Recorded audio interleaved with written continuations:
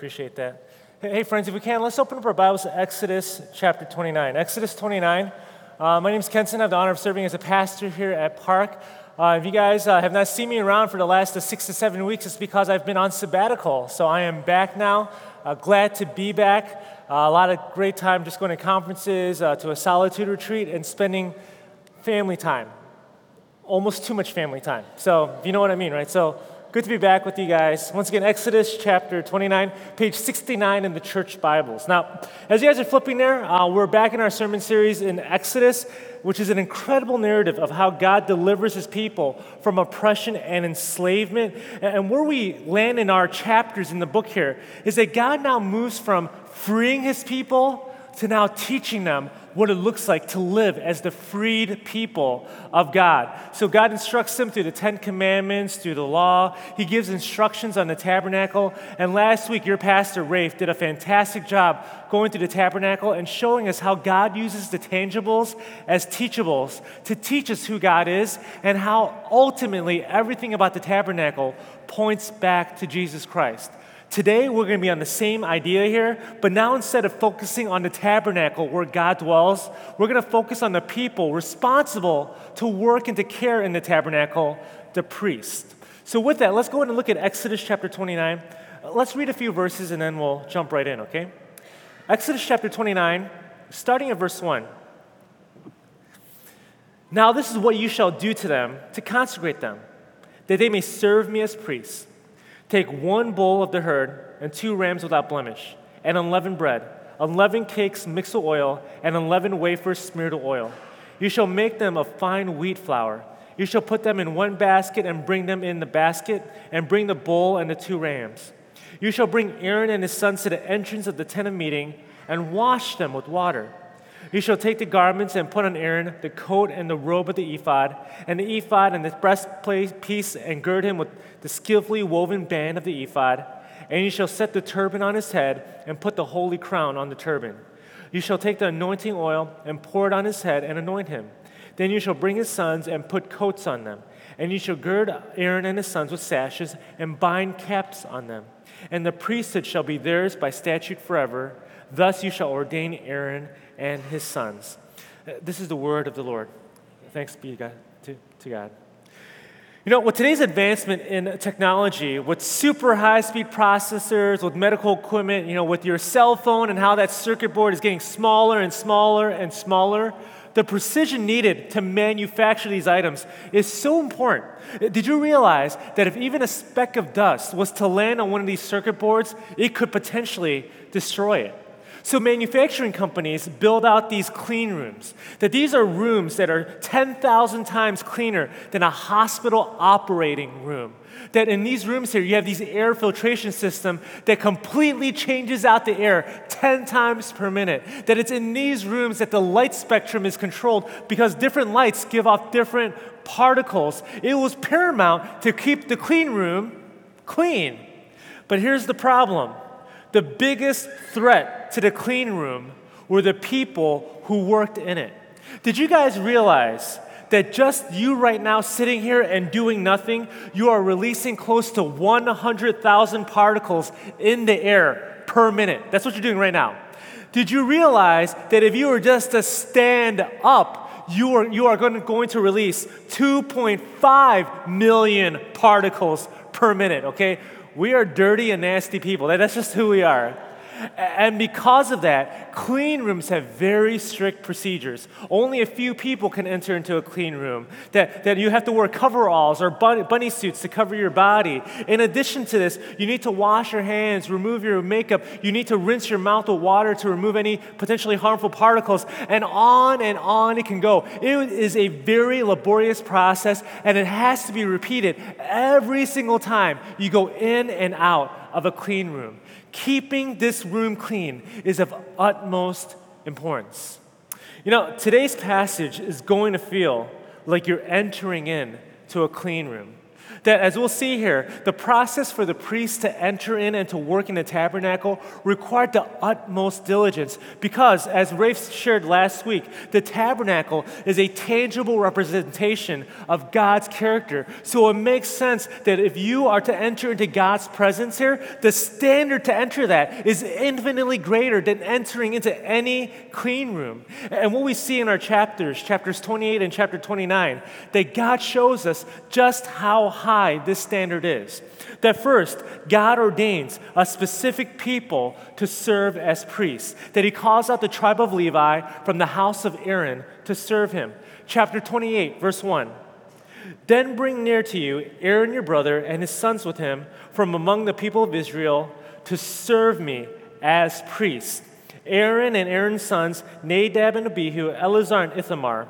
So only a select people could be in God's presence. And then continuing on in chapter 28, God now gives direction on what the priests are to wear.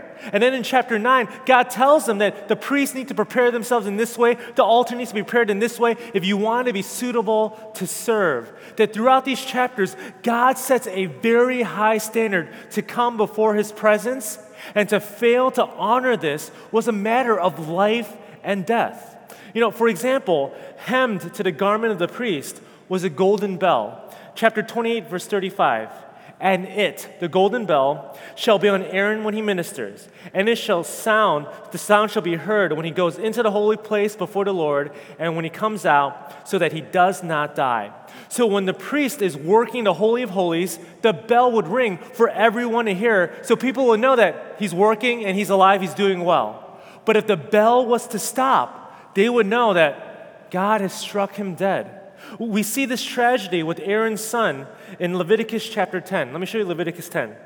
It says this, Now Nadab and Abihu, the sons of Aaron, each took his censer and put fire in it and laid incense on it and offered unauthorized fire before the Lord, which he had not commanded them. And fire came out from before the Lord and consumed them, and they died before the Lord. So Nadab and Abihu, they light the incense, and what we read in other verses is that they light the incense while being drunk on alcohol, and God consumed them with fire. We also see this with King Saul in 1 Samuel chapter 13, that King Saul is about to go into war, and in his impatience, he offers unlawful sacrifice. And in that moment, God takes Saul's kingdom away from him. In 2 Samuel chapter 6, David defeats the Philistines. He is bringing the Ark of the Covenant back to Israel, and as he's transporting the Ark, the oxen stumble. The Ark begins to tip over. Uzzah reaches out to protect the Ark from hitting the ground, and once he touches the Ark, God strikes him dead, because no one is to touch the Ark of the Covenant. It is a serious matter to go before the presence of God. Let me ask you, do you have a healthy reverence for God? Do you have a healthy reverence for God? So often, myself included, our relationship with God can be better described as, casual, informal, organic, whatever that might mean, right? And let me just say, there's nothing wrong with that. God calls us his friend. He calls us to come to him as little children. There's a beautiful informality that we can have with God. But the danger of this is that we can be so casual towards him, we can neglect just how awe-inspiring our God is. I see this play out in my prayer life all the time. That I go ahead and I bow my head, and as soon as I bow my head and I start praying, I quickly get distracted.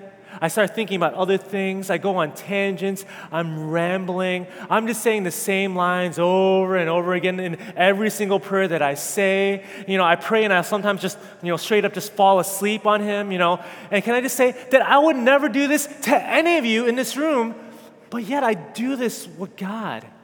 It is so easy for me to take him for granted. And when those moments happen, it just shows just how little reverence I have for God and exposes just how small my understanding of who God is. Because when you look at Scripture, you're never, ever going to read someone in Scripture encountering the greatness and glory of God, and they say, oh, that's nice. That's cute. Can I pet it? You're not going to see that.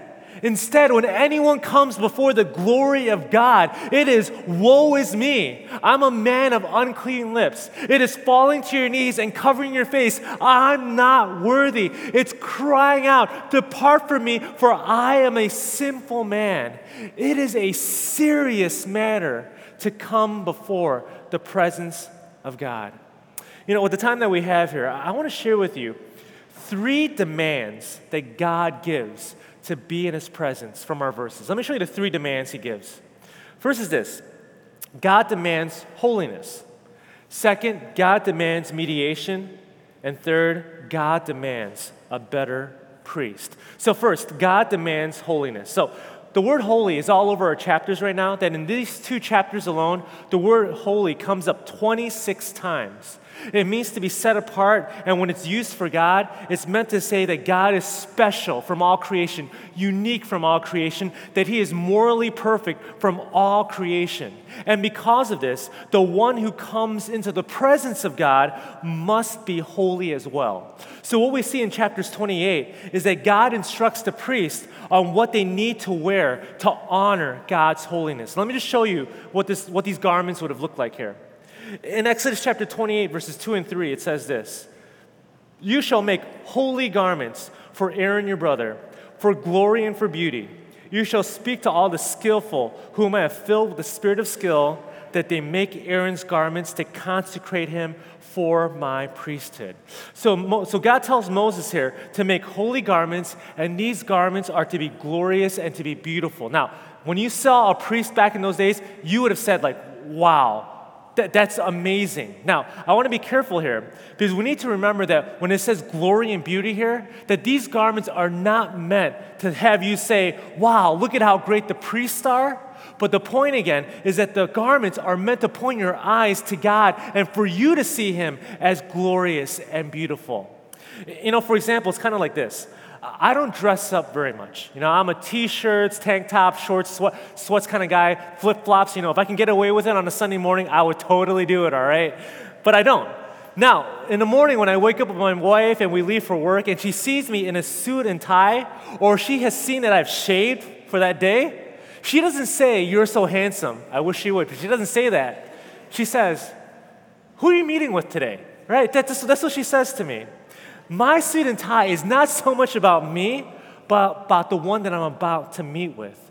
The garments of the priest point to God. It lets you know who He is. So for example, let me just show you here. So for example, it says in these verses that the garments are to be made by the most skillful people. So the priests right now, they're not going to Goodwill or Salvation Army for their clothes, but they're going to Vera Wang, Armani, straight up Gucci.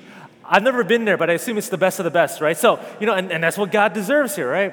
In verse 4, 6 items of clothing are described: a breastpiece, an ephod, a robe, a coat, a turban, and a sash. And these garments were manufactured, they were produced by the very same materials that were constructed for the tabernacle: gold, blue, purple, scarlet yarns, and fine linen. The priests were literally wearing the garments that represented the physical representation of the house of God.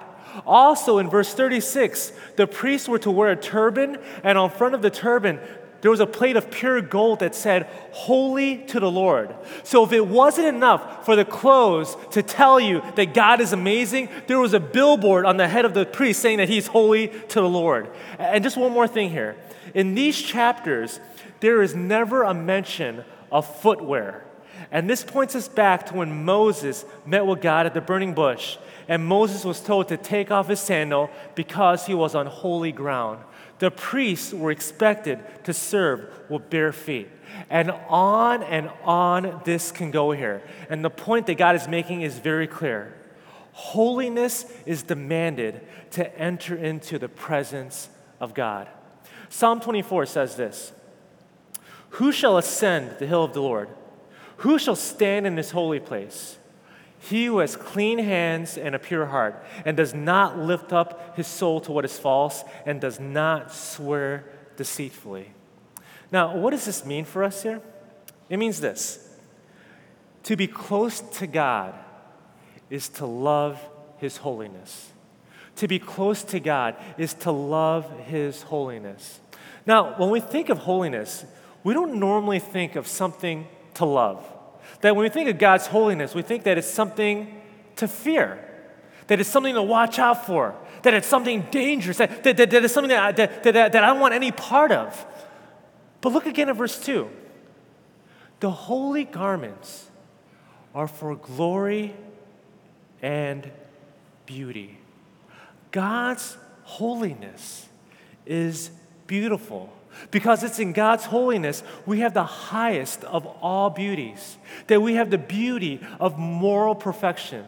We have the beauty of absolute purity. We have the beauty of harmony, of righteousness, of wholeness and completion, of mercy and kindness. And with anything that is beautiful, it naturally draws you right in. Like that beautiful piece of art, that beautiful musical composition, that breathtaking scene of mountains and waterfalls, seeing your bride walk down the aisle for the very first time. Beauty draws you in. God's holiness is meant to draw you in. It's meant to be delightful. It's meant to be all satisfying. That for all eternity, we're going to be in the presence of a holy God. It's a good thing. But here's the question.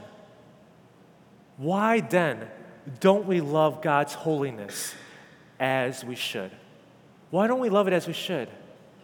It's because we find joy in unholy things. That instead of being totally set apart for God, we set our hearts apart for lesser things. And it's in these misplaced desires is the root of all intimacy problems with God.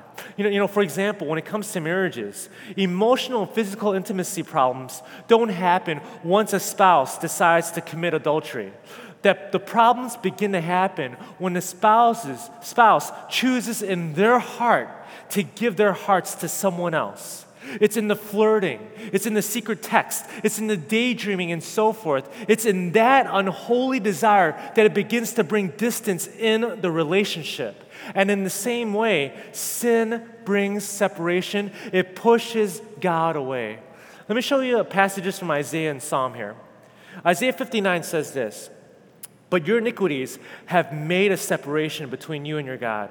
And your sins have hidden His face from you, so He does not hear." Psalm 66, "If I had cherished iniquity in my heart, the Lord would not have listened." Some of us here today feel very distant from God. And the reason for it is not because God is not there. It's not because He's cold or that He's uncaring. No. The reason that's happening is that could it be potentially that there's an infidelity in your heart? That God's holiness stops being dreadful now, stops becoming beautiful, and now it becomes dreadful. It becomes something to run away from. It becomes something to avoid. If you want to be close to God, we have to love His holiness because holiness is who our God is. To love His holiness is to be drawn in by His beauty. Holiness and intimacy with God, these are not two separate issues. These are not two separate sermons. They are one and the same thing. One cannot happen without the other. Here's the second point I want to make. To be in the presence of God demands mediation. Demands mediation. You know, when God prescribes the garments for the priest, He tells them to wear precious stones. And let me just show you the garments again here. So first what we see in Exodus chapter 28, verses 9 and 12, is that God tells Moses to make these shoulder pieces. That He says in verse 9, "You shall take 2 onyx stones and engrave on them the names of the sons of Israel and 6 of their names on one stone and the names of the remaining 6 on the other stone." And verse 12, "And you shall set the 2 stones on the shoulder pieces of the ephod." And then in Exodus 28, verses 17 to 21, God prescribes the breastpiece. And on the breastpiece, you have 4 rows of precious stones, and 3 stones are in each row. Verse 21, "There shall be 12 stones with their names according to the names of the sons of Israel, that they shall be like signets, each engraved with its name for the 12 tribes." So follow me here. So God says here, on the shoulder pieces and the breastpiece, for the priests, they're to have, first off, 2 stones. 1 stone with 6 names of the tribes, another stone having the other 6 names. And then you have the breastpiece that has 12 precious stones on it, and each stone is to be given the name of one of the tribes of Israel. What we see here happening is that this all signifies the work of the priest, that he is to represent man before God. He is to be a mediator. In chapter 28, verse 38, it says that Aaron, the high priest, will bear the guilt of the nation before God. In the role of the priest, the priest was to make people right with God. And the way that the priest would do this was by taking an innocent animal and killing it, symbolically saying that what is happening to this animal right now is what needs to happen for my sin. The role of the mediator, the role of the priest, was to bring restoration between God and man through a sacrifice. Now, real quickly, why did God demand a sacrifice? It's because God had to do something about our sin. That the only response holiness can have towards sin is to utterly destroy it.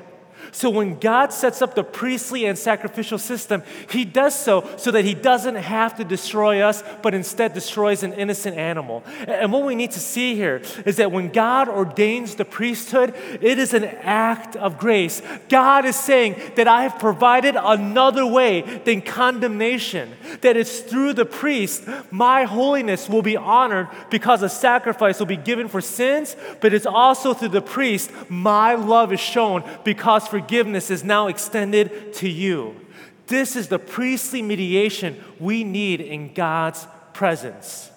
Now, what does this mean for us? It means that we need to be humble before our God. When God ordains the priesthood, he is telling us that we all need help. That we cannot cross the gap between us and God because of our sin. But here's the thing, many of us, all of us, to some degree, don't really believe this. We don't really believe that we're all that spiritually helpless.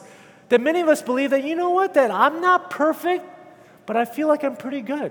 And I feel like that merits something. I feel like that deserves something from God.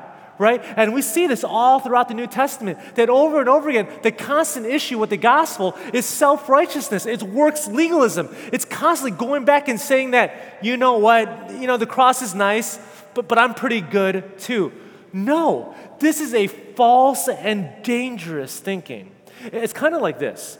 It's kind of like jumping across the Grand Canyon. Imagine that I'm jumping against an Olympic jumper that's going to go to Tokyo, right? So I'm going to go ahead and I'll jump across the canyon, and it's going to be pathetic, and I'm going to fall down right away. I might go down like 2 yards, okay? That's it, and I'm done. Now, when this Olympic jumper begins to jump, it is beautiful. His form is fantastic. His hair is in the wind. You know what I mean? He might go an extra like 5-10 yards. Who knows? It's amazing. But here's the problem. He still falls into the pit of the canyon. It doesn't change anything. That as good as he is, no one can jump across the Grand Canyon. The same is true with God's holy standard. That some of us might believe that we're morally better than others, and that could be true. And some of you might believe that I sin less than others, and that could be true. But at the end of the day, we cannot cross the gap. The distance is infinite. Romans says that we have all fallen short of the glory of God. We all need help before God. Let me ask you, is there humility in your walk with God? Do you recognize your need for help to walk with God and to follow him faithfully?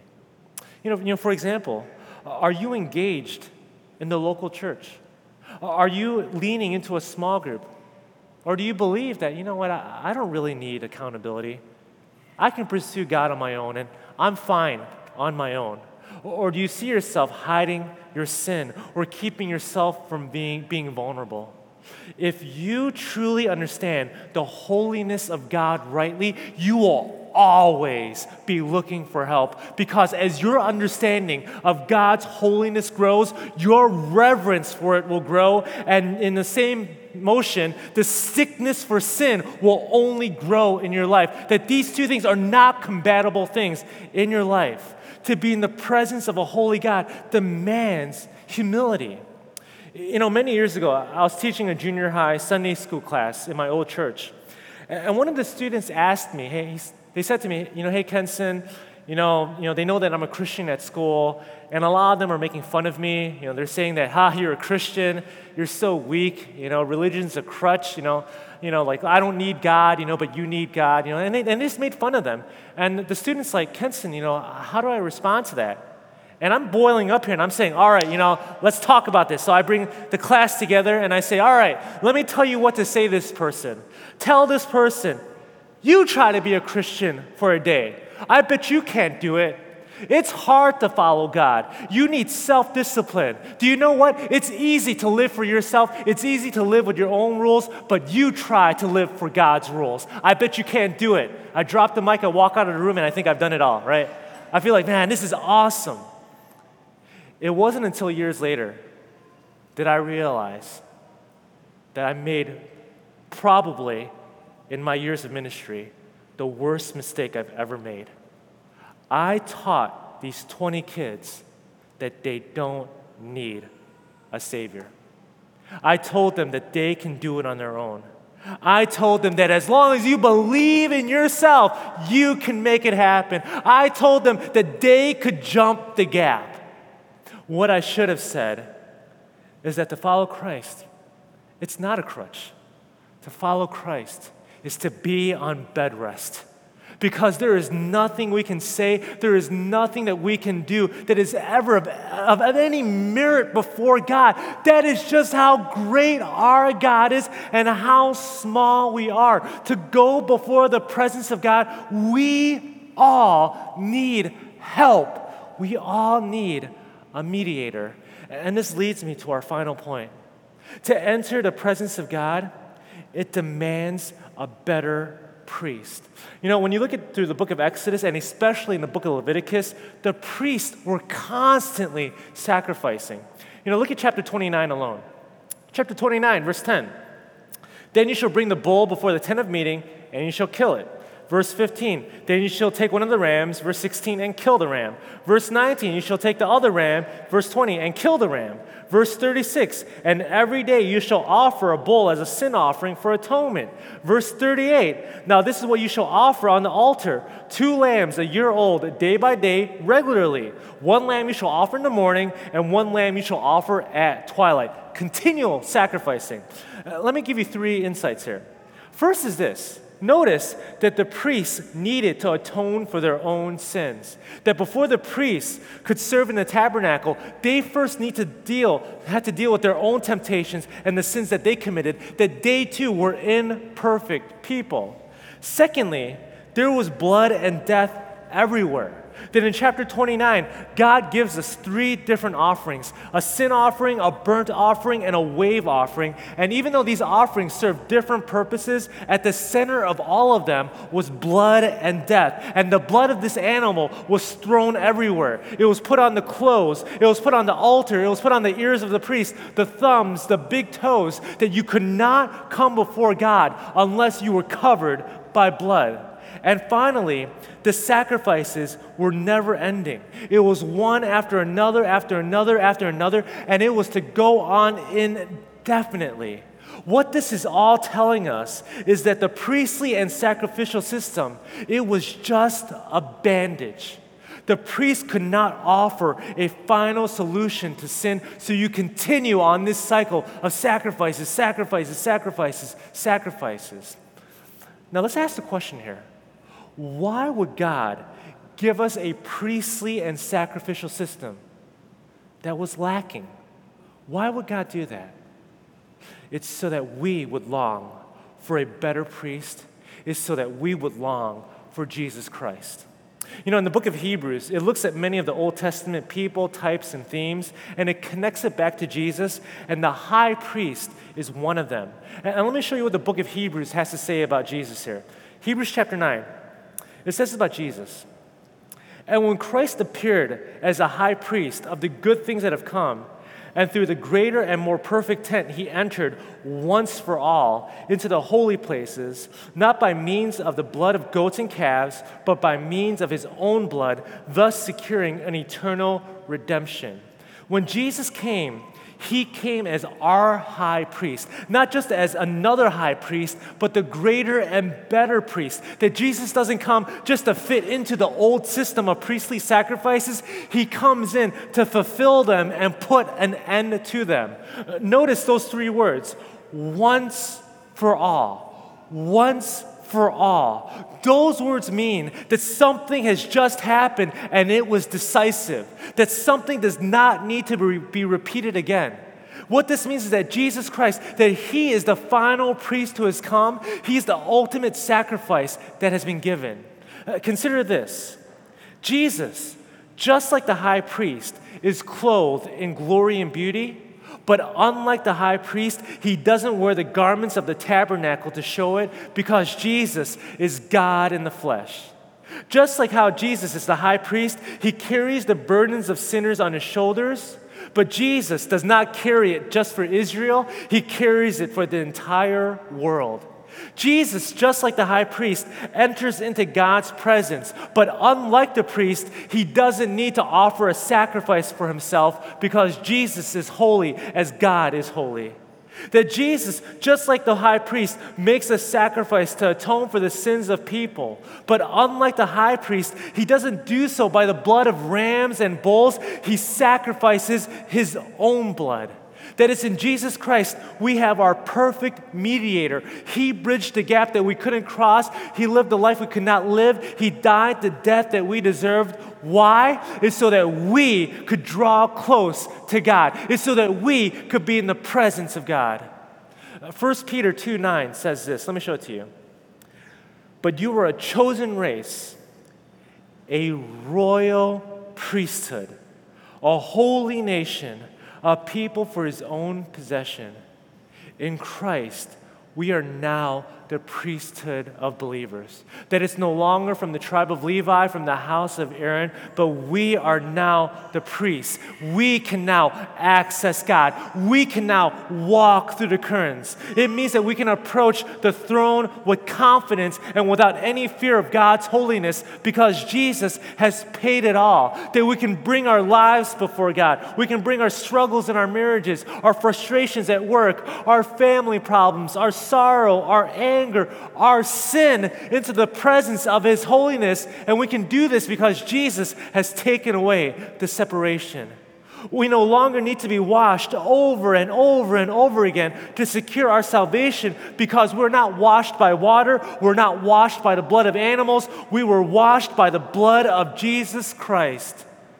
In Christ, our unholiness is no more. Our past, present, and future sins are washed by Christ. Before God, we are covered now in the glory and beauty of his Son, Jesus Christ. Jesus is the better priest. He is the ultimate sacrifice. And because of him, we have unhindered access to God's holy presence. Did you guys realize that if Moses and Aaron were sitting here right now, they would say, "What are you talking about? Are you for real?" Do you know how jealous they would be of us right now? That they would say to us, "You have Jesus. You have Jesus." Church, do you know you have Jesus? The ultimate priest, the ultimate sacrifice, once for all. They would be so jealous of us. So what's an application for us? Let me just give you one application. Practice daily confession of sins. Practice daily confession of sins. You know, if you notice in our verses here, just how regular the sacrifices were that God prescribed. Then in chapter 29, in verses 30 to 39, God says, "Now this is what you shall offer on the altar, 2 lambs a year old, day by day, regularly. You shall offer 1 lamb in the morning, and you shall offer the other one at twilight." Chapter 29, verse 42, "It shall be a regular burnt offering." That what God is doing here is that because of our sinful hearts, God makes regular provisions for our forgiveness. And what the principle is here for us is that confession also needs to be a regular rhythm in being in God's presence. We need to confess. But can I just say that this is a struggle for many of us, if not all of us, because we don't confess all that much. That maybe I'll confess if I did something really wrong, or I'll confess if I get caught in sin, or I'll confess when someone comes up here and says, all right, now is the time for confession. But in terms of having it as a regular rhythm of our walk with God, we don't confess all that much. And can I just say, that is a very dangerous thing, because that can lead to a hardened and prideful heart towards God. Because in that lack of confession, we are robbing ourselves of the joy of being in a loving fellowship with God. That if you can just imagine that sin builds up this brick wall towards God, confession is the way that we begin to take that wall down, brick by brick. Now, if you're not sure about what to confess, let me just give you some questions to help you kind of stir your thinking and help you discern your heart. Let me just give you 5 questions here. First is this: is confession a regular part of my prayer life? If not, why not? Why not? Secondly, am I defensive about any issue? Do I see myself blaming others quite a bit? Thirdly, is my confession specific or general? When I confess, is it just kind of broad, abstract, whatever? Or is it specific? Because the more specific you are, the closer you are to the heart issue.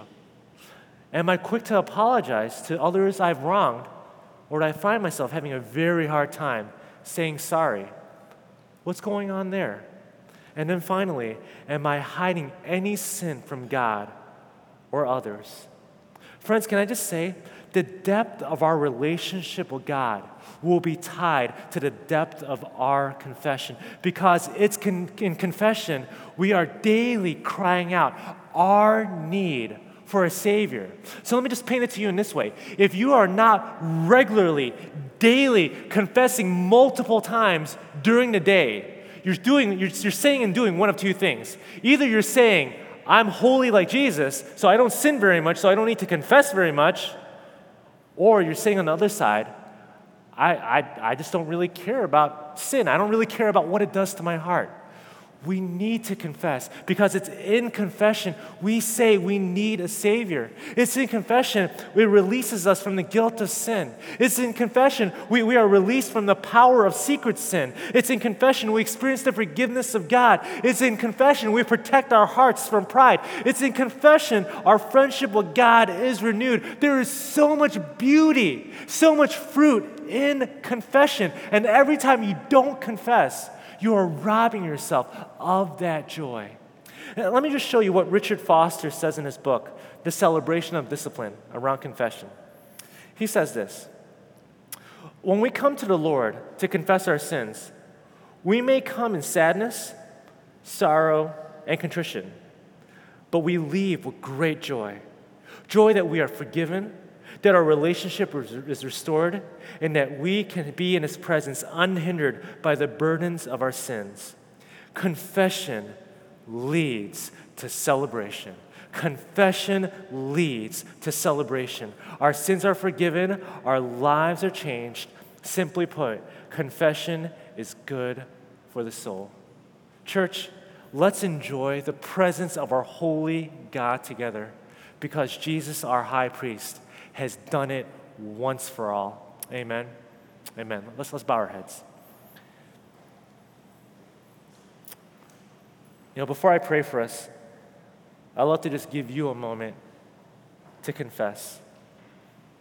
What do you need to bring before the foot of the cross, before the presence of God? And in a few moments, I'll pray for us.